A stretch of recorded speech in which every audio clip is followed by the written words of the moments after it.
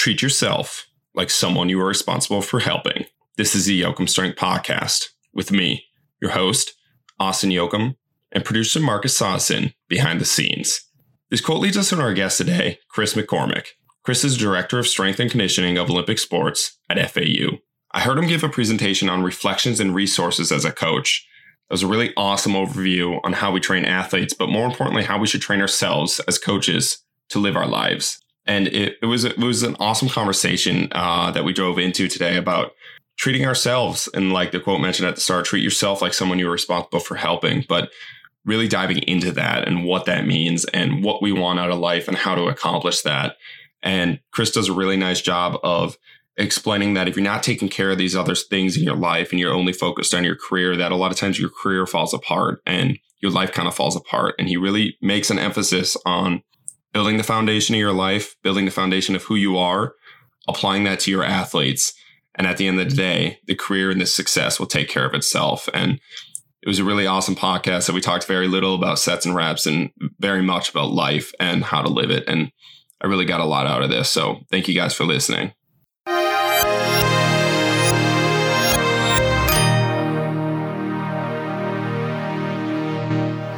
All right, well, Coach, it's awesome to have you on a podcast today. I'm excited for you to be here. Thanks, man. I really appreciate it. Our conversation, you should have recorded our conversation before. That was the real stuff. Talking about the quarantine and return to, normalcy and strength and conditioning. Yeah, that's been the kind of norm of the 10 to 30 minute rabbit hole of what kind of schools are doing to get back into it, like what coaches are doing and what the players are doing to kind of make this crazy time a little bit less crazy. Do you want to tell listeners a little bit about yourself, kind of how you got to the point you're at today, some of the valleys that you had to go through to get there, and why you're on the podcast today and kind of the level you're at now? Yeah. So for the listeners, my name is Chris McCormick. I'm the Director of Strength and Conditioning for Olympic Sports at Florida Atlantic University. We're in the south of Florida. So it's very beautiful here. Can't complain about that. But I've been in strength and conditioning for almost 10 years. I have a non-traditional path. So hopefully there's some listeners on here that are maybe listening to something like this and aren't the normalcy of strength and conditioning. My bachelor's and master's degree are actually focused in psychology. So that's something that's really near and dear to my heart. But I think, honestly, I wish there was more of a focus from the upbringing of what I've seen other coaches have, is that psychological piece, because it is a people profession. We talk about that all the time, but I had to do interviews and different things with children all the way up to adults for some of my courses. And I think that has helped me tremendously just with my day-to-day and just working with different levels of people. So I originally started out coaching when I was in college as a student assistant for football at Indiana State University. Went the route of I want to be a teacher, maybe work in high school, maybe college. And then I decided that, you know what, I want to settle down, make a lot of money, and do something really, really cool with my life, which is the complete opposite of what I've done with coaching, where I've moved so much. So I went to grad school actually for neuropsychology. I was working on my PhD and just felt led to go back into coaching after I got my master's degree. So in that realm, I jumped back into college football coaching and became an intern at Charleston Southern University down in Charleston, South Carolina. And that's where I met the strength coach that they just hired, Chad Scott. He is now at Coastal Carolina with their football team. And we just lifted together. We hung out together. And I was an intern. I was unpaid. And the more we hung out, the more I was like, I think strength and conditioning might be something that you want to look into. And, I was into powerlifting. I was around it because of my experience at the college football level. I was like, I'll just help you out one day. And so we got to the summertime and he didn't have any assistants. So it was like day one, hey, you run this drill. We're going to go through this. And that day I was like, this is the reason why I'm here. So it was a really cool experience for me because kind of making this leap of faith and leaving something that I thought was so stable in the profession I was going to go into, and then going into coaching, kind of putting two to two together and being like, man, this is awesome. Like, this is what I'm supposed to be doing. So I went from being an intern at Charleston Southern for almost a year. And then I got a GA spot at University of West Alabama, which when I interviewed for it, thought it was a GA spot. It was actually becoming the head strength coach. So I went from intern to being head strength coach at around 22 or 23 years old. So I got thrown in the fire really quick. And I'm very appreciative of that experience because I think it's helped me so much, even to the point I'm at now, of just how to handle the chaos that we see, especially if you have a lot of teams. I was there almost 6 months. It was a part-time position. And I got a call for an assistant job at Eastern Kentucky University, which is a FCS level, small mid-major school. And I went there. I was there almost 3 years, trained men's basketball, assisted with football, and had several other teams. And then about 2015, I was looking for, the next step and being like, where do I want to go with this? And I always had an aspiration of being a head football strength coach, and faith is very important to me. So there was a job that opened up at Carter Webb University, which is a Christian school in Boiling Springs, North Carolina. And I applied for the job, got the job, and had football and men's basketball there. I was there for almost 2 to 3 years. And then in 2018, I ventured into the Olympic sports realm. So my current position, I do not train football. They have their own football staff, which do a great job. I'm over all the other teams here at FAU, but I'm primarily with men's basketball, women's basketball, volleyball, and I also train swim and dive. So it's been a very unique journey. I've been in 6 states in almost 7 to 8 years, and I've been from multiple divisions all the way up to, I guess, the highest level of what you want to say. But I've also had a couple teams, and I've also had 14 teams by myself. So when I talk to people, I can say, I can probably empathize with you a little bit because I've seen a lot of situations. But I'm very grateful for those situations. I think they've helped me to become the coach that I am today. And I don't get into positions where I'm unsure. It's like I've had to learn trial by fire. And I think it's, like I said, I think it's helped me to become the coach I am today. Yeah, I just finished up the book Range, and the whole premise of the book is about drawing upon other experiences and other things. And that's usually how you become one of the better people in your field, just because you're able to see it in a different way, or you're able to make different connections.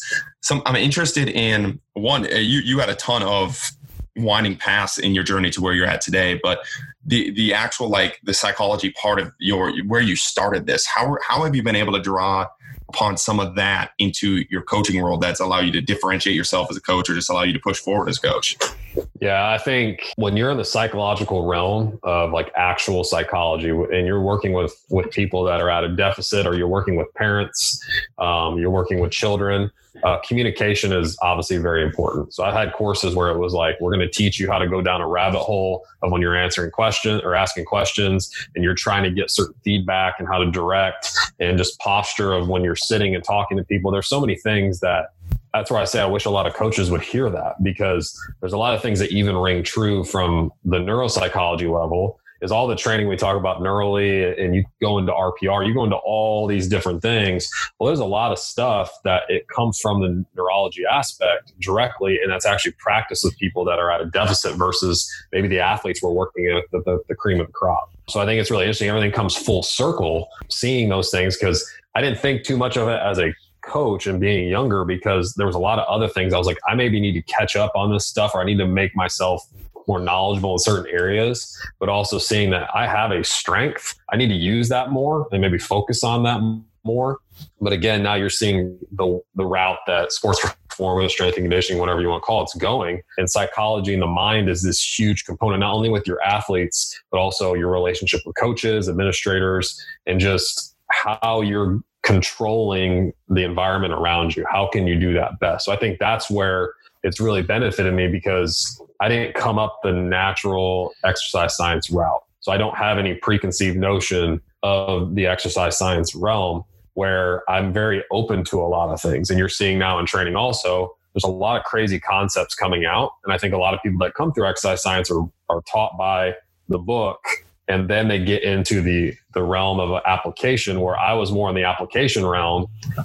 And then I started learning more things coming up, reading like Eastern Bloc texts and stuff like that. And then when I started seeing other people do things, I was like, why are they doing that? But that might be more of a cultural thing for that team, or it might be a more cultural thing for strength and conditioning. So I think that perspective has just kept my eyes open to a lot of different things. But I think it's also allowed me to be very open-minded with what I add and subtract from my programs, my relationships, all the above. Yeah. And I think the most powerful thing, like you mentioned there, is it allows you to ask that question, like, why are they doing that? Or why is this working? Why doesn't that work? Rather than assuming something, or assuming like, I was taught this, that's the only way. And I think, and that's for sure one of the things I struggled with coming through the exercise science pathway, and knowing I wanted to be a strength coach, but like realizing, like, just like you said, trial by fire, like when you look at some of the things that you learn in the book, you're like, well, that doesn't actually make sense. And then me myself, I had to break those molds to where you're able to come into this with open eyes. I think is an awesome experience for you. Yeah, for sure. And then I want to talk about the kind of winding path with all the different jobs and the different moves. How have you just personally kept is it like you have an end goal at the end that you're able to navigate through this winding path of moves and different stuff like that, different career changes? Or is it like, how are you just able to stay on the path and know you're moving forward and know it, like not getting stuck in that chaos that you mentioned earlier? Yeah, that's a good question. I've talked to a lot of people about this, and I talked a little bit in the beginning of like, I wanted to be a football strength and conditioning coach. That's what I wanted to do because I was originally in football. So to say X amount of years before that, if you were to tell me I was in the Olympic side, I would have been like, that probably wouldn't happen. Maybe basketball, maybe something of that nature. But I think it's just through a lot of self-discovery through what you really want. I try to talk to coaches about that a lot, my staff and others, and a lot of these quarantine conversations we've had, these COVID conversations we had over Zoom with a lot of people, it's always come back to that.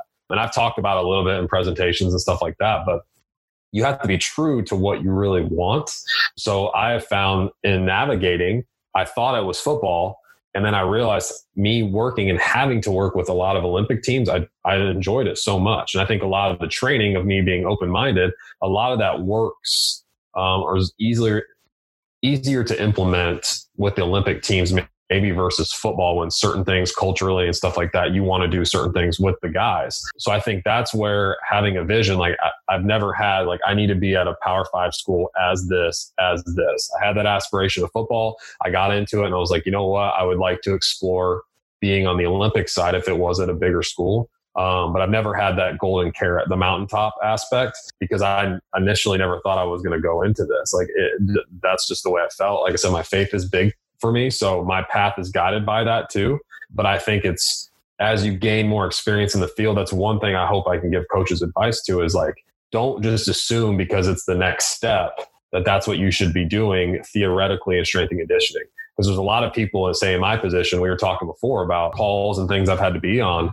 A lot of people don't want to deal with that stuff as a director. They just want to be a major sport specific strength coach at a big school. And they say they want to be a director, but they don't want to deal with all the administrative stuff. So I think that is a huge aspect too of you kind of got to lay out what you want. And then I think it's easier to make decisions as much as people talk about vision, mission, their values, their purpose or their why. Like you have that. Well, you should kind of use that in your field also in the sense of what's going to be the next step. If something comes before you, are you going to go after it or not? And is it aligned with what you really want? But I think one of the issues I've seen with a lot of coaches, especially younger coaches, is that they don't really know what they want. They just assume because everyone else wants it. And that's a scary thing because that's where you get a lot of coaches go into a new position and they're like, I absolutely hate this. So I think that's helped me of just kind of laying all the facts out and just being like, all right, these are the values and these are the things I'm about. Is this place about that? And is it going to help me get to my goals and can I be successful? And I think when you do that, it may be something totally different than what you thought. And then you get there and you realize, wow, this actually makes me happy compared to what I thought because I've seen other people take a different path. Oh, that's awesome. And that, like I mentioned in the intro of this podcast, the thing that when I was listening to you on that Strength Coach Network lecture that got me intrigued was like living that high performance life and taking those steps to, like you said, get to what you actually want, not what somebody else wants. And it clicked with me and it was powerful because you made the point of like a step forward in the profession, like a step up the ladder. Maybe it is to that director role. Just because it's a step up the ladder doesn't mean it's a step up in your life or a step up in enjoyment or anything like that. It's just another step up in the ladder. And maybe it is for somebody else, but if you don't have that laid out for yourself, it's not going to work out in the long run. Yeah, for sure. And can you kind of break down that high performance life and kind of how you get to the point of where you're able to pursue what you really want, where you're able to know what you really want and then invest in improving your life so you can improve others' lives? Yeah, I think that's the golden question. I wish I could answer that for you. Because I think that's the ultimate question that even for younger coaches, if I were to tell you, I'm 31 years old, and I could tell you all I want, you need to worry about this, you need to focus on this. And many times you being a younger coach, you're going to, 24, 25, you're like, the world's ahead of me. I'm going to do great things, whatever it is, whatever your goal is. But I think that's where you have to really not only analyze your profession, but you need to analyze everything else within your life. One of the biggest things and it wasn't on the presentation on the Strength Coach Network, I've kind of really focused on this break of talking about like my life plan. So really breaking down the components of my life and being like, okay, of the buckets, whatever, if I have attention, time, and energy, where am I putting those things? But it's not as just simple as the professional and everything else. Because I think that's what strength and conditioning is easily going to do is, I'm so gung-ho, I'm very passionate about this. I love this job. It's great to love your job, but is it taking over everything else where you're not taking care of everything else on the outside? So like what I've tried to do over break is really break down those buckets. And it was body, mind, and spirit, which is me. However you define spirit, however you define those things, but those are the three components of myself. And then there was my marriage, my children, and then everything else. So socially, and that's kind of like so relationally. And then the other three are my career, financially, and then hobbies. And that's kind of what you become or be. So it's like a nice little acronym or a little phrase you can say. But those 9 buckets kind of going to the end in mind and being like, at the end, if that's the end of your life, at the end of 5 years, whatever it is, like, what do I want that to look like and sound like? And you talk about high performance as well. High performance is sustainability. Like you can be really good for 1 or 2 years. And I'm sure Cam talked about that a little bit. And even Eric Corum, it's like you can be, you can do these high performance things for 1 or 2 years, but can you do it long term? Because strength and conditioning is a grind, if you want to say, but you ask all the older coaches what they could, go back and change. They'd probably change everything else outside of their career and say, I wish I would have done that better. So I think that's an awareness piece. Do you have the awareness to know where your blind spots are? Do you have people around you that can tell you your blind spots? Are you humble enough to hear those blind spots? And then that's where the evaluation starts. Just like we, reverse or work backward from something to plan for it in strength and conditioning, you can do the same thing in your own life. And I think that's how you truly create a high performance lifestyle. Because like for me, I don't have a lot of hobbies. My hobby has been like training stuff and just learning and reading and things like that. And I've realized how much I don't have a hobby other than working out and things related to my job. And then even family wise, you're looking at your family and being like, okay, marriage wise, parent wise, if you're not even married or have any children, like what do you want that to look like in this field? If you're going to be a strength and conditioning coach, and then body, mind, and spirit, like where are you at with those certain things? Like the spirit side could be your identity or your relation to the group you're with. A lot of that stuff comes from Game Changers with Fergus Conley and things like that. But I think the first step to all of that, it's all fine and dandy, but do you have the awareness then to admit that you may have a problem or a deficit in one of those? And then that's where the starting point is. That's your limit. How can I improve that so I can sustain maybe the most important thing in some people's life is strength and conditioning. Well, if you want to do it better, you need to do all these other things better. But the ironic thing is that we tell our athletes to do that, but coaches don't do that 9 times out of 10. Yeah. And I think that last point that you made is one of my favorite, and the best is if you want to do, like, if that's your actual goal, you can't just put all your eggs in that basket and expect like the rest of your life not to fall apart. And I think that's where, you see it in any profession. You see it in a ton in the business world where you have that burnout, high rate of burnout, a lot in athletes that are burning out with this stuff or just not making it. And their lives are crumbling. And I talk a lot with the people that I work with, but building the foundation of the other parts of your life so you can reach the pinnacle of the part that you want to reach. Yeah. And the quote that I loved, and you said that the fears and needs point to your limits. And I love that point of if you're fearing something or if you have that need for something, like that's probably something that you should probably not avoid. And that's something that I think a lot of people, and even in my own life, if you have something that I'm fearing or like needing, like it's going to be something I avoid, but you kind of flipped it on its head. It's like, that's something that you need to attack and dive into.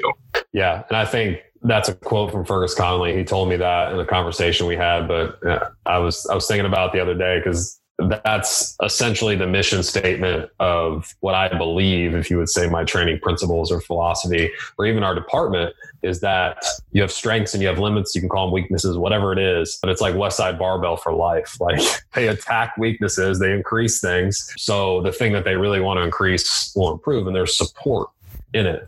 But I think that's where, like I said, the awareness is so important because some people don't want to see that stuff. Some people, they act like they don't see it, or they truly don't see it because they don't have people around them or real with them. Be like, hey, I think you really need to focus on this. Like, I think this is an issue that's going to hold you back. Like, I can't tell you how many coaches I've talked to that are getting divorced that my wife is on she has a coach's wives like podcast and a Instagram, and just DMs that she gets of just things that you're just like, what, like, how is this going on? How people are not seeing this, but then you don't even have the awareness to see the own things that you're doing in your life that are not supporting those goals that you have for your career. Because it's so easy to focus on those big rocks. Like everyone's going to tell you, and you need to get this in a row and this in a row. But those other support-based things, if you're not taking the time to understand what that truly is, and that ties into your wants also, it's going to come and bite you down the road. And it's probably going to bite you in the crucial time where something big is going to happen or a big opportunity. And then you're going to have to make a crucial decision between one or the other. And then it's too late. And I think that's what we don't talk about coaching either, is it's all fine and dandy, get the next job, make more money, bigger title. But there's a lot of questions people aren't asking either. And then we are unfortunately seeing in our field a lot of bad things happening. And that's why I like talking about it, because it's like the awkward talks that, like if your parents never taught you how to balance your checkbook and like you don't learn those things in high school. It's funny because a lot of people don't learn these things in strength and conditioning, and especially in our field where we're different than sports coaches, and we work, I think, more than a lot of sports coaches compared to the recruiting realm, where you just need to understand those things so you can have better success down the road. So then you can be more successful and actually be able to do things that you actually want once you figure those out. Yeah, and I'm interested in personally your path to developing this thought process and awareness in your own life, to where, like, I would say I'm very much like that, where I'm striving for like that next thing. And I think, like you said, like many coaches are out there like striving for that next thing. It's the next big goal, stuff like that. Where in your life was it a big wake up call? Was it something that you're like, all right, like I need to take a step back and look at this and map it out and make sure I'm on the right path and not getting caught up in that tide? Yeah. I don't know if it was a defining moment. I think my wife probably has a lot of influence because she's a very outspoken person, which I'm very grateful for. I tell her all the time, I think she could probably be a really good coach because she tells it how it is. But I think there's so many things that you easily say that you want. So when I talk about this, it's like, what do you want in life? What do you want in the next job? What do you want with your family? Like if you're brand new into the field and you're going to envision 10 years down the road, what do you want? A lot of people say, I want to be married, I want to have kids. It's like, well, you probably aren't going to work at maybe a big time school because of the time commitment. Like what's that balance going to be with your children? Those kind of questions, a lot of people don't really ask.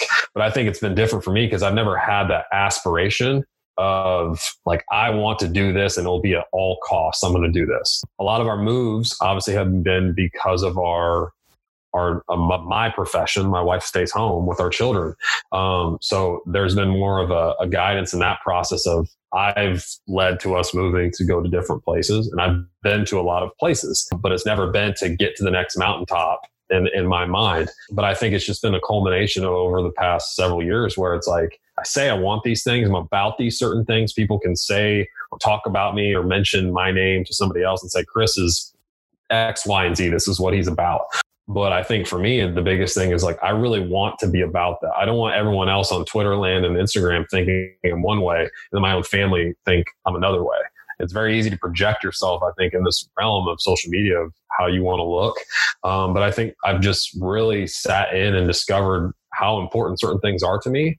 And then you got to make the decision that if you're going to sacrifice for one of those really big things, there's a lot of other things you're going to have to sacrifice. But you've got to lay those things on the table and figure out, okay, then what do I need to pull and push and prod to get as much as I want and not just go all in on one thing, which most likely is your career. And then everything else is thrown at the wayside. So I think it's been a process for me, but it's been a lot of people just in my ability to finally see the light and become more humble, when it's very easy to say that you're a very humble person. And then people tell you stuff and you take it as, no, they're not right. And then it comes to a point finally that you acknowledge that and you go, wow, like I've been missing the mark on some of these things. That's why I like talking about it, because I hope then other people hear this and they go, I don't want to be up to the point like he was. I want to be him, just being able to see the awareness he has so I can do the things and be successful the way I want to be. Yeah. And I think you hit it on the head with the ego too, of like, when you map these things out, like it's really easy for yourself to lie to yourself when you map it out, like, oh yeah, this is all fine. But if you're able to shut off that ego, or just allow yourself to take the ego and be like, oh crap, like I am leaving all these parts of my life not touched and not tapped. It's like, then you can actually attack it rather than lie to yourself about it. For sure. And then the one of the points I want to talk about, you mentioned yourself, like that you realized that the hobby bucket wasn't being filled for yourself, and that was something that you needed to attack. Just so the listeners get a little bit of a like what did you do to attack that piece once you realized that was a missing piece? Like, are you still in the process of that? But like, what's kind of your journey there?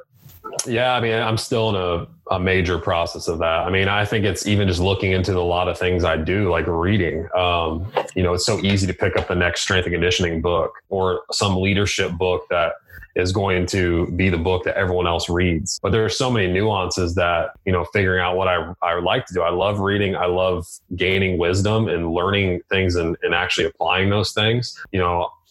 Like sport is one of those things of like, I used to be this avid fan. I'm not as an avid fan now because I think it's more of my job, but trying to get more ingrained in watching other sports and things that I don't personally train. I don't have an investment in to become a fan again. But I think the time consuming nature of your job, when you enjoy that, then people will say, well, it's my profession and it's my hobby. But I think a true hobby has to be release also. So you can work out and you can lift and you can do all that stuff, but that's still one of those things that's connected to your job, especially for us.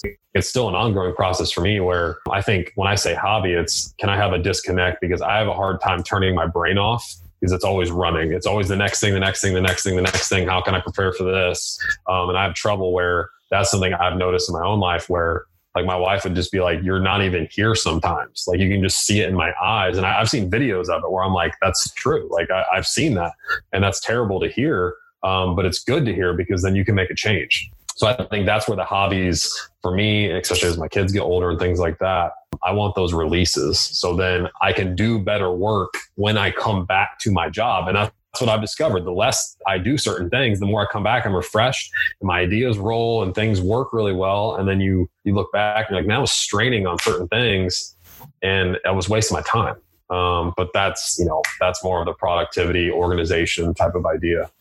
I love that point, because I've been talking to a lot of other coaches and even athletes about how this quarantine, the workouts I've had during quarantine have been the first time I felt that that high school workout drive to do it again, just because I have that disconnection. I'm not in the weight room anymore. Like I'm able to, like you said, get that release from this workout because it's not connected to my job. It's not in the same room that I've been working in forever, and that's something that is like, once you start to feel that again. And for me, it was a wake up call. I was like, holy crap. Like this, I was getting burnt. Like I was so far just spending so much time in one room doing one thing over and over again that there was never any disconnect or release.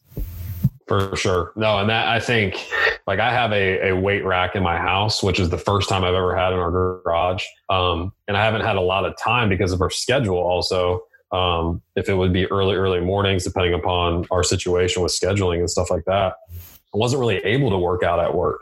So I know a lot of people that'll go to a gym or something, just a different environment, but being at my house and just being disconnected from that, even if I come home and go work out at night, it's just, there's a lot of things when you are disconnected, you don't realize how much you get in the hamster wheel. And then you go, okay, why am I doing these things? Well, maybe I don't know why I'm doing these things. And then you get out of it and then you start exploring other things. And I think there's just been a lot of clarity for me. That's been part of the life stuff I talked about. But you just kind of step back and you get a better perspective. And I think that's been the best blessing for me in this whole time, is that I've been able to step back and evaluate a lot of things and get rid of a lot of things and add maybe some stuff. But we don't ever have that time, especially in strength and conditioning. And I think that's where it's hard, because if you don't ever have that time, especially if you're younger coaches now, they need to take advantage of this because you're never probably going to get this again. So you need to come back better, but you need to come back refreshed. Make sure you're ready to go, which I don't think is going to be a problem for most people. Yeah, and make sure when we're coming back, we don't just run ourselves back into that hamster wheel. I think that's something that I've wrote about a lot, and just making sure to continue to reiterate to myself is once this all starts back up again, don't just jump right back into what you were doing, you know, like you had that disconnect. Now you had that release, like now let's attack it in a different angle or a better way. So again, you have that longevity and you have a way that you're going to continue to grow and not get burnt out from all this. Yeah, for sure.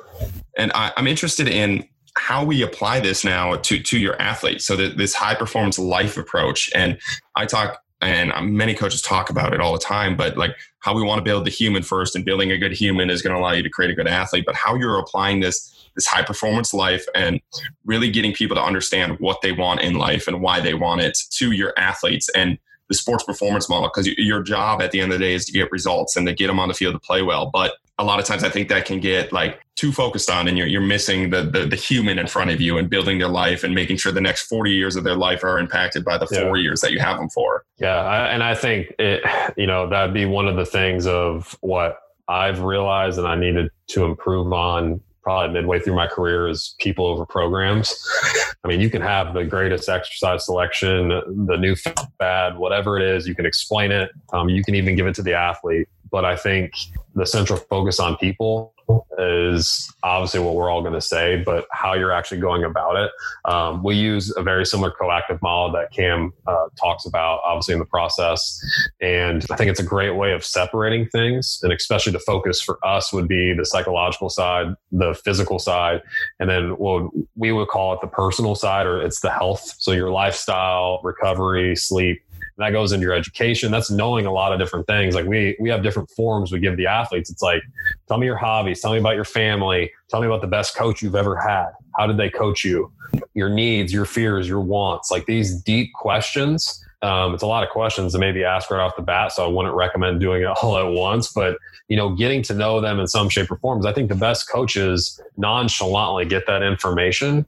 But I also, for me personally, I demand a lot of my athletes, but I want my athletes to see me as a human being also. I think it's so easy to be like, we want to treat you as a human being, but do they ever see your vulnerabilities? Topics that come to mind for me is like, you have athletes come and reach back out to you down the road and things like that. But even here, like I train volleyball, and like we've had several volleyball players over to our house babysitting our kids. Like they see another side of me, not just Coach Chris in the weight room with my FAU stuff on. They see my home, like they're in my house eating my food. So there's a whole nother element to that, but also seeing my children, my family, seeing me outside of there. I think a lot of people, yes, we want to draw that line as a coach, but they need to see the other sides of you. And that's one thing I've really tried to emphasize here. I think even more importantly, because I've had more female teams than I've had male teams than ever.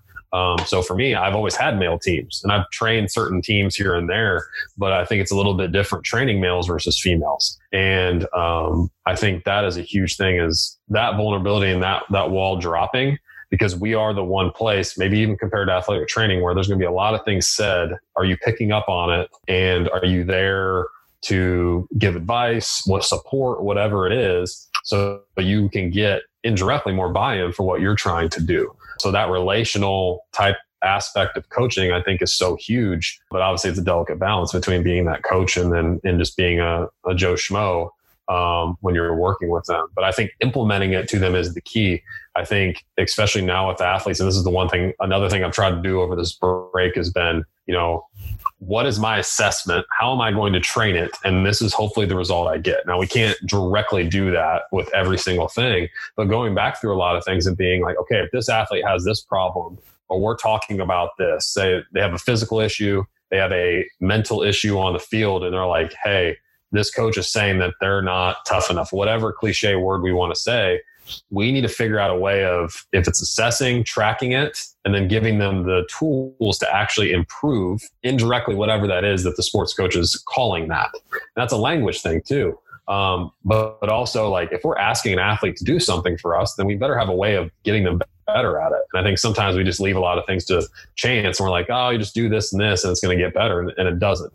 So I think that's where the holistic nature of training comes in. But that's where you're teaching these skills that are going to transfer to everything else. But it's also, how are you doing that? I think a lot of coaches say they're doing this stuff and it's hard, but how are you actually doing it? And is there actual result like you're talking about? Those are the hard things, other than just writing sets and reps for strength and conditioning and physically doing stuff. Yeah. And I think this relates again to the fact that at the end of the day, you'll like every coach wants their athlete to be better in the field, and they talk about that constantly. But again, if we're avoiding the other three spots of the field, or you're avoiding the relationship that you have with your athlete, like again, it's going to come back to that point where you mentioned where's that intersection with that athlete, and that's where that moment it's going to fall apart. Like that foundation, like sure, they're really, really good at their sport, but they have none of that other part built up, and you've never spent time as a coach to help build that up for them. And then when it really matters, maybe it really matters for your team, maybe it really matters just for a spot in their life, that seems to come to a head and it falls apart. Yeah, for sure. And I mean, it's especially now in a situation like this where people are disconnected. I mean, we're connected more than ever, but people are physically disconnected from each other. And it's just having to where, like I said, I think the best coaches do this really, really well. And I don't think I'm anywhere close to where I should be at it. I think it's that intuition of, you indirectly want to get somebody to do something that they may or may not want to do. But what are the supporting factors that are going to lead into that one major goal that they want? And they may not even have the awareness of all these other things. So that's where you've got to fill the void and be like, this is what you want. This is where you're at. This is the gap. But we can't just fill it in one way. If there's so many other things that are going to help fill and support it. So it gives you the path to get there the quickest. And that's what we want for you. But people, I mean, it's a people profession, like I said. So you have to show that you care for people. And that might be tough love. That might be different for somebody else. That's why I like asking the question about coaching, is what's the best coach you ever had? And they will tell me exactly how they want to be coached, because they'll tell me exactly how that coach coached them. So I think when you hear that, then you might be able to tap better into what they want, what their need is. Why are they motivated to do their sport? And then you start digging deeper and deeper. Then you start getting the answers you need, and then you might have better questions and then ultimately better answers for the athlete. I love the point, and I think you did mention this in the lecture, but I love that point of like finding out how like a player likes to be coached. Because one thing I think you hear a lot is like, oh, that coach is a hard ass, that coach is that. And I think like as a coach, you need to be able to blend between the both of them, because you have athletes that, and I just personally for sure, like I have an athlete that if I yell at him, I will lose that kid for 2 weeks. Like he's just going to go into a shell and we're never going to get anything out of him. And I have other athletes that if I don't yell at them, like they need that somebody to yell at them. Like they need that thought process and they need that motivation. And I think as a coach, like you need to be able to blend between both of those realms. And again, doing it at the right time and knowing what your athletes need and figuring that out. So you're not just the hard ass coach with a kid that like, it's his first time in his life being yelled at and then he crumples and you get nothing from him for a week. Yeah, for sure. And I think, and that's identity piece too. How many coaches are like their mentors because that's the way they think it should be done or how they are really. Because you talk about burnout. If you're not acting the way that you really are, and obviously different settings and things like that, you're going to get burnout pretty quick because you're going to expend so much energy being something you're not. And I've seen a lot of coaches do it too. It's like I hire coaches because I hired them because of who they are. Like I'm not trying, I'm going to help you get better, but I want you to be a better version of you. I don't want you to be a mini me. We might believe the same things, but that's where even in hiring for me, I've tried to pride myself. I've only hired one person to a full-time position as a director that I actually knew prior. So like I'm going to hire for the best person for the best position, but I want that fit with the team, with the type of athlete they have, the culture. Like I want that to match up too, because then whatever you do strength and conditioning wise, if you want to have whatever argument you want, it's probably going to go a little bit better from the administrative side, because now it's like, all right, I know this is going to work out well relationally. Now when we do the stuff that they maybe not want to do, like say these Olympic teams that don't like lifting, it's going to probably go a little bit better because we have those other foundational things in place. And I know what kind of person they are. And I think that's huge in any realm, but I think especially in strength and conditioning, where honestly, you're making a lot of people do some stuff that they don't want to do or they don't enjoy doing it. It's like, so how do we get there? Because they love their sport. They may not love squatting and lifting weights. So. Yeah, and one of the pieces that I think we've mentioned a couple times is finding the ways to relate and finding what our athletes want, what our athletes need. And you mentioned the questionnaires and surveys, but I'm interested in if there's what kind of your process of doing that with your athletes and learning what it is. Is it just small talk throughout the lifts and how it is, especially with the female athletes where you probably don't have as much to relate to them as you would like I would with like my football team, where it's easy, like we have a lot of things in common, and how you're trying to find those ways to relate throughout the day. Yeah, I think it's multifaceted. I think I've went towards more Google Forms just because of our situation right now, but it gives me time to ask a lot of the questions Just as a history thing. I mean, there's so many things that you can easily forget that if you remember about an athlete, that it's going to lead to more buy-in. I mean, there's just so many things that they may tell you that they don't think you're listening. And then you're like, hey, well, I heard you were talking about this 2 weeks ago. How's everything going? Maybe with a family member or something like that. Those really relate to more of that people over position or people over player that we all talk about as coaches and what we want. But I think it is a small talk thing. And then, I think that's where just the feel of some coaches, you watch some coaches and they may not X and O wise have the most knowledgeable, best scientific program you want to say, but they have a swagger about themselves of getting what they need in a situation and capitalizing on that and optimizing that. And I think that's where, male versus female too. It's easier for me with males, and even in basketball, like I've been around basketball a long time, just to have certain conversations and things like that. But the female teams, it's a little bit different. So like I have children. So my male athletes aren't going to be as probably asking about my kids versus my female athletes where they see my children or a picture of them on the desk or they see them come in the weight room.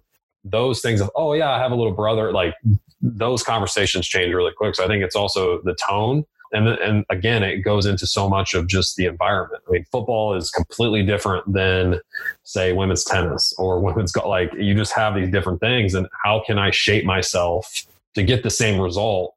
Working with two different teams, I still want the same result performance-wise. It's how do I get there the best, and what do I have to alter and change? I think the more you ask the athlete about things, doesn't mean you have to use it, but the more questions you can ask, the better return you're going to get. Because then you might ask something, you're like, wow, I didn't even ever think about asking this, and they gave me this answer. This makes sense why they don't like doing this. This makes sense why they are backlashing against something. So I think that's a double-edged sword for, I think, a lot of young coaches, because like at first you come in, you know what's best, and they don't ask any questions. And then you start going farther in, and then you start giving everybody options and, oh, I'm going to do this, this, and this. And then the athlete, I've had plenty of athletes where I ask them, you have these 4 options, you can do this, this, and this. And they'll literally tell me, like seniors being like, don't give me an option, just tell me what to do. And they're gung-ho, that's what they want to do. So I think that's that feel aspect behind it too, is you gotta have the experience. You got to be in the trench of understanding people. And I think you're going to get the answers you want, but are you actually listening? And that's an awareness piece, and that's an experience piece, and it all ties in together. Yeah. And the biggest, you talked about giving your athletes choices and just asking them questions about your own program. Cause I think it is an ego thing of like, you write this thing on a piece of paper and you're like, yeah, this is it. Like right here, this program that's going to make the money maker. And like you said, if an athlete doesn't believe in it, or if there's something that could be better. And one of the biggest eye openers was we were doing some small sided game with an offense and defensive lineman with our football team. And one of the guys, I don't even remember what the switch was, but it was literally like putting a pin from one spot to the next spot, because he's like, that's more realistic in a game. And we did it. And as soon as we did it, like the energy levels went up. They were so happy that we had switched. Like we just like, they had some autonomy in switching, and it was changing a pin from one angle to the next angle. But I was like, why don't we could do this with almost all of our programs. Like as long as we're keeping the goal, like give them some options with this, you're going to get way more buy-in. You're going to like just the feeling they have of that, like, oh, this is my program. I have some say in this. And at the end of the day, they're the athletes. Like this is their 4 years of where they're to guide them on the path, but we're not there to like walk the path with them. Like all of us coaches have already walked our athletic path. Like this is their 4 years. Yeah, for sure. Yeah. And I think it just, again, it's context dependent. I mean, the school I'm at now, I have a lot of athletes that will train their tail off, that they just want me to tell them what to do. And I've been the coach of like, year 1, you have no say. Year 2, you have a little bit of say. Year 3, I'm going to give you more say. Year 4, you understand the program. You need to choose what you need to do. But those models sound great until you go into a situation and then you just have a totally different group of athletes. Where my previous schools, I would need to do that with some athletes because they were so gung-ho of they want to be in control.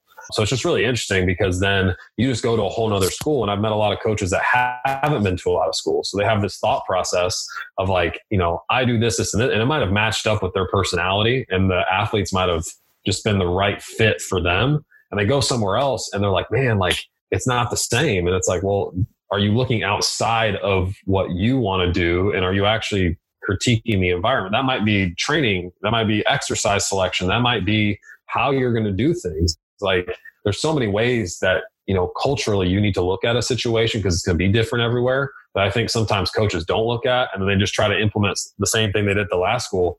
And they realize this is not going to work. And this might be why the athlete doesn't like my training, because they're just not bought into this. What can I tweak to get more of that response? Because ultimately that's what we want to do. Yeah. And like, I think it all comes back to the people of the program. And if you want your program to work, you have to have the people work on the program. It doesn't matter what you write on the sheet of paper if people don't believe in it, and they're not going to do it. And then this is the kind of last question of the what of the sports performance, but it's one of my favorites because it kind of opens my eyes to what the coach is diving into. But what has kind of been your biggest eye opener in training, in maybe it's just life in sports performance, but in the last year or 5 years, maybe it's the week, maybe it's the last month, but what's been kind of your biggest eye opener recently in all this? Oh, that's a good question. I would probably say it's probably been found through a lot of my conversations I've had over this break. I've been trying to be really, really intentional of talking and seeking out certain information where I'm not just like accumulating gobs and gobs and gobs of stuff and then not knowing what to do with it. I think the point of that, I think, and I love to complexify things for the sake of complexifying things and going back to a lot of the things I used to do. Looking back how many ever years, and a lot of people are like, I hope my programs look better, X, Y, Z down the road. But realizing that the more I make complexity in something, sometimes the more I may lose the consumer that I have. And I've had a couple people just point blank, humility wise, telling me like, I think sometimes you maybe chase down some rabbit holes too much, or they have told me in the past, like, I don't think this works. And I've done the X, Y, and Z, and me not listening because I'm like, no, it's going to work for me. And then it doesn't work for me. And it might not even be a actual physical result, but mentally it may not be the best thing, or culture might be the best thing. So I think simplifying has been the biggest eye opener for me, because I do a lot of things. I do a lot of things that connect to a lot of things. But again, it doesn't matter how much you know. Like you said, the people over programs thing, it's like, it doesn't matter how much you know if the person that's supposed to be doing it for their own good doesn't do it very well, or they don't understand it, or they don't like doing it, or you're not able to make them in the point of being successful in it. So I think that's been huge for me, is just being able to take a step back and being like, what fat can I cut from this? And I think simplifying has been, now there's only so much simplicity you can have to a complex idea or model or whatever.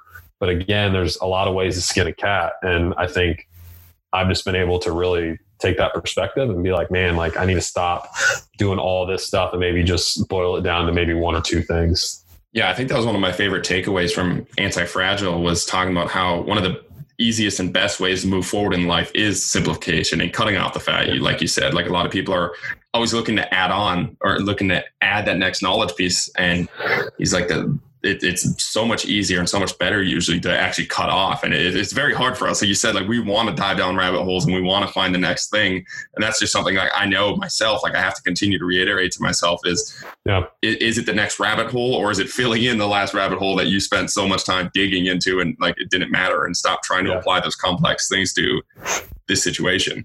Yeah, I heard a quote a while back. It says, change brings energy.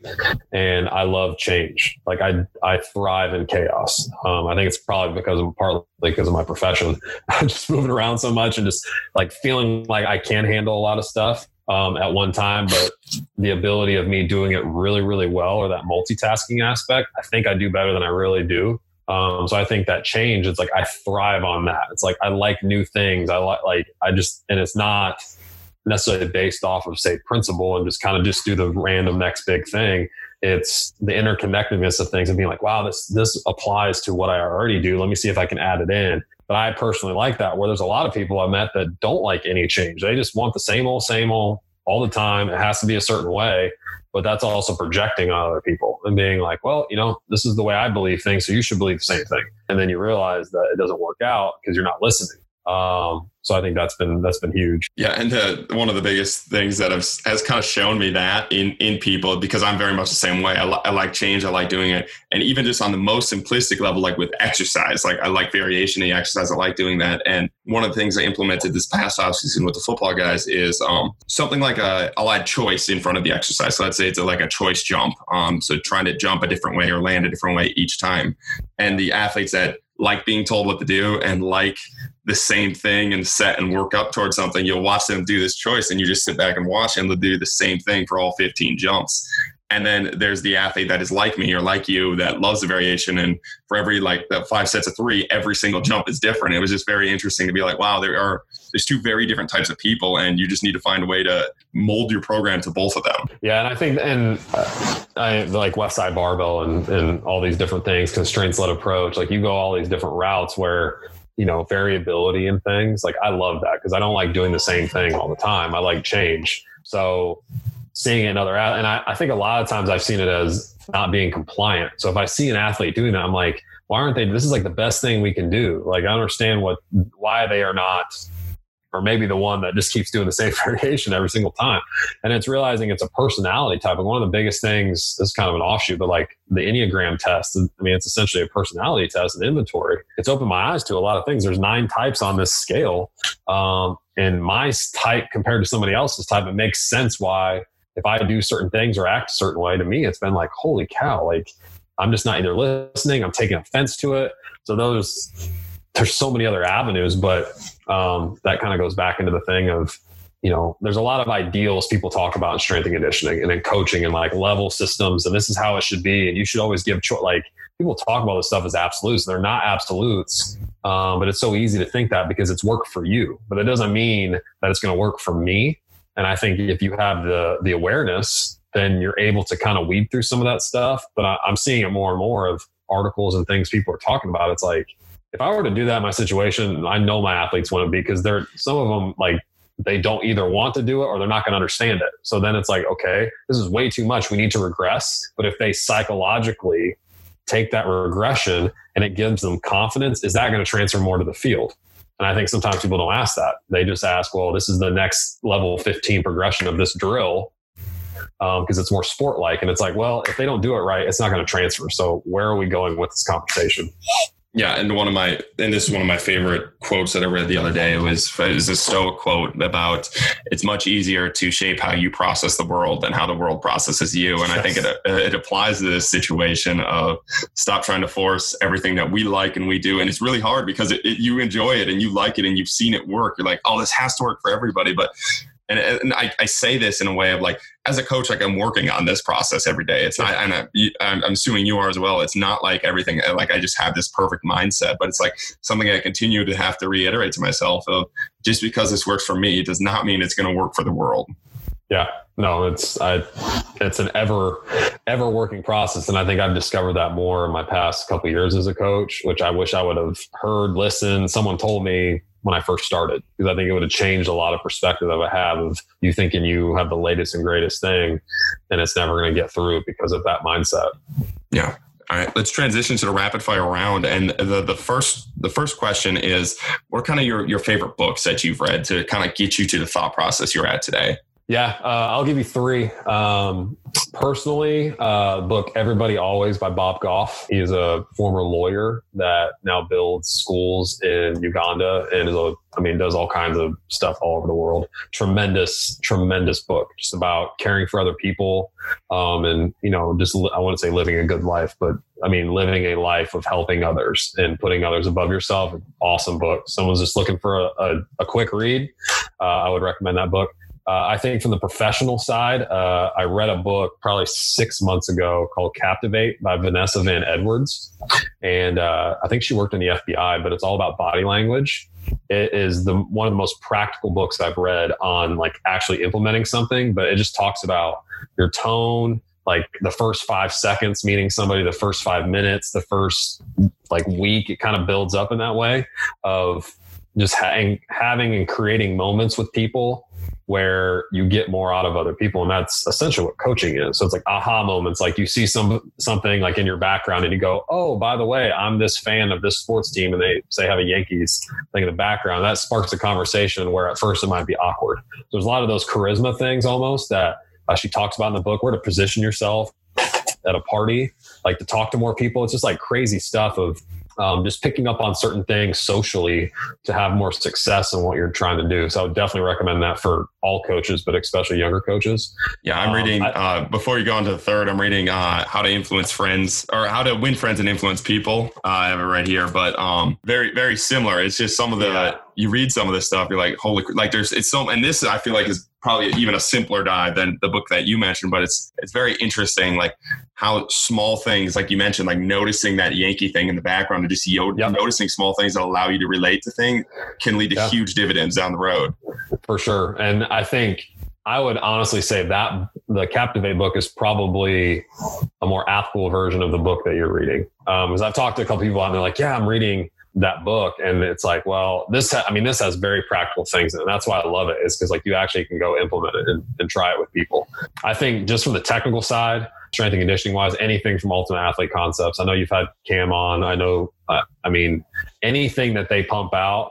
To be forewarned though, some of their books, I think, are great reads, but they're not applicable to your situation. So there's a lot of things that people are doing that I necessarily don't agree with. And Joseph Johnson, the publisher for all the books, he'll be the first one to tell you, is like, this book will be really good for you in your situation. This book is for advanced athletes. Like, you can read it, but it's not, your athletes don't need this. So anything from Ultimate Athlete Concepts, all the Eastern Bloc scientists and that rabbit hole in itself, I think are the best resources in strength and conditioning, hands down. Boom. Next question. And this is one that's kind of grown the podcast to the point it is and has allowed me to meet people like you and other people that are kind of in our similar rabbit holes. But who's the next guest that you think we should have on that kind of has similar mindsets and values? I was going to say Eric, and then I saw that he was on the podcast. I would say he is the director of Olympic sports at Liberty University, Henry Barrera. He works in men's basketball there and a couple other sports. You've probably seen him on social media for his amazing notes he takes on his iPad of just colors and drawings and stuff.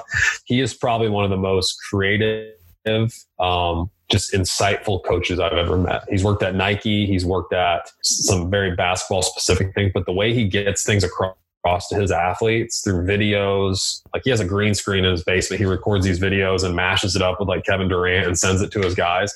It's tremendous. Like the stuff he sent, I'm like, I wish I was 1/10 of that creative of how he does things. But that investment, we talk about people and the athlete, I think he'd be a tremendous guest. You will get some, he will bring something to the table and give you like 10 things you need to read, because that's how he is with me. He's one of those people that gives life and energy when you talk to him.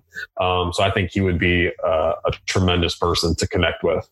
Oh, heck yes. I haven't heard of him before, but that sounds like the creative side that I need to tap into. If he listens to this, I'm giving him a shout out right now, because he's the man. He's the man. And I wish I would have connected earlier with him in my career. But we've connected through Fergus Connolly.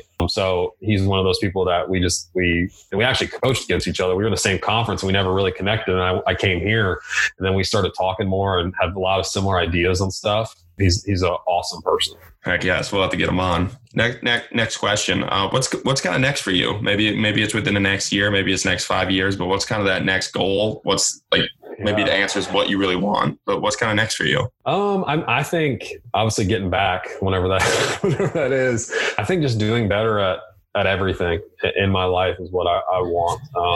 A lot of us say we're not going to retire strength and conditioning coaches. I know I'm not going to, but it's kind of like that cliche thing of what do you want to be in 5 years, and is be happy. I think that's what I want. I've been a lot of places. I've done a lot of different things. I've been in some different careers and I've enjoyed every step, but I think just truly having those other buckets filled the right way, most importantly for my family, but just maybe to be an example to help others. That's what I hope to do, because that is one burden I do have for people that I see in this profession is a lot of people are struggling. And I think having manageable or tools or resources to actually do better. I think that's one thing I hope to maybe help others do better, but more importantly, myself. And the next question kind of ties into your answer then, but when all this coaching is over, what do you kind of want your legacy to be? Yeah, I think overall my legacy is to love God and love others. I mean, that's what I'm personally called to do with my faith. That's what I hope to be known as. And I hope kind of in not the similar realm, but very similar, is that my words match my actions. A lot of people say your actions speak louder than words. I hope when people talk about me that I actually do the things I say and I believe, and that, people have bad, good, indifferent, whatever, that if even my name comes up and someone trashes me, it's like, no, I know him in this certain way. Because I think that's very easy in our field too of coaching, is somebody knows somebody a certain way and then you hear about them and you're like, oh, I know that person and they're not that way to me at all. So I think the genuine nature of it, that's what I want to be known as. Heck yes. And then the last question of the podcast is somebody's in that valley. They're in a tough spot in their life. Maybe it's that career path. Maybe it's that crossroad in life. But what's kind of your billboard message to keep that person going, to make sure they reach that next step? I mean, honestly, it'd be call me. I'll put my phone number up there if you need somebody to talk to. I think a lot of people in this disconnection now, which is very evident. Like I said, people are so connected now, but they are disconnected. And you're seeing it in our world. You're seeing it in our field. I've had athletes just communicating to them and just seeing what they're really struggling with, especially now, is there's people around that want to help you. And it's sometimes they have to reach out to someone like myself or you or whoever, but we need to be more willing to reach out to people when we see that something's up. So I think it's just, I want to be available and I hope others are available. That kind of ties into hopefully what's next for me too, is like, I do a bad job of reconnecting with people sometimes. So I want to be available for other people if they need me and if I can help them. And I think that's what we're called to do as coaches. But, if you need somebody to talk to or have questions about this stuff, like, feel free to reach out. I'd love to help you in any way, S&C wise or career decision wise or whatever, because it's more than just this profession. Because like I said, none of us are going to probably retire it. So you're going to be something else later. So hopefully you learn and live after this well. Boom. We did it, Coach. All the way through the podcast. Nice. This was a blast. Thanks for being on. Yeah, no, I appreciate it, man. And the guests you've had on are really, really high level people. So I think it's not the same old that everyone's hearing. I think your questions have been really, really good in the guests. So I hope your listeners take a lot from this. Thank you. Yeah, it's just, I love hearing people like you and just trying to get more into the passion and less, more into the people, less into the programs. And I think that's where I think the listeners, and I know myself, I know personally, and I think a lot of this podcast for myself is selfish, of learning what makes you tick and learning why you tick the way you tick. And it's helped me a ton in my coaching career. So thank you. No problem. Thank you guys for listening. Keep chopping wood.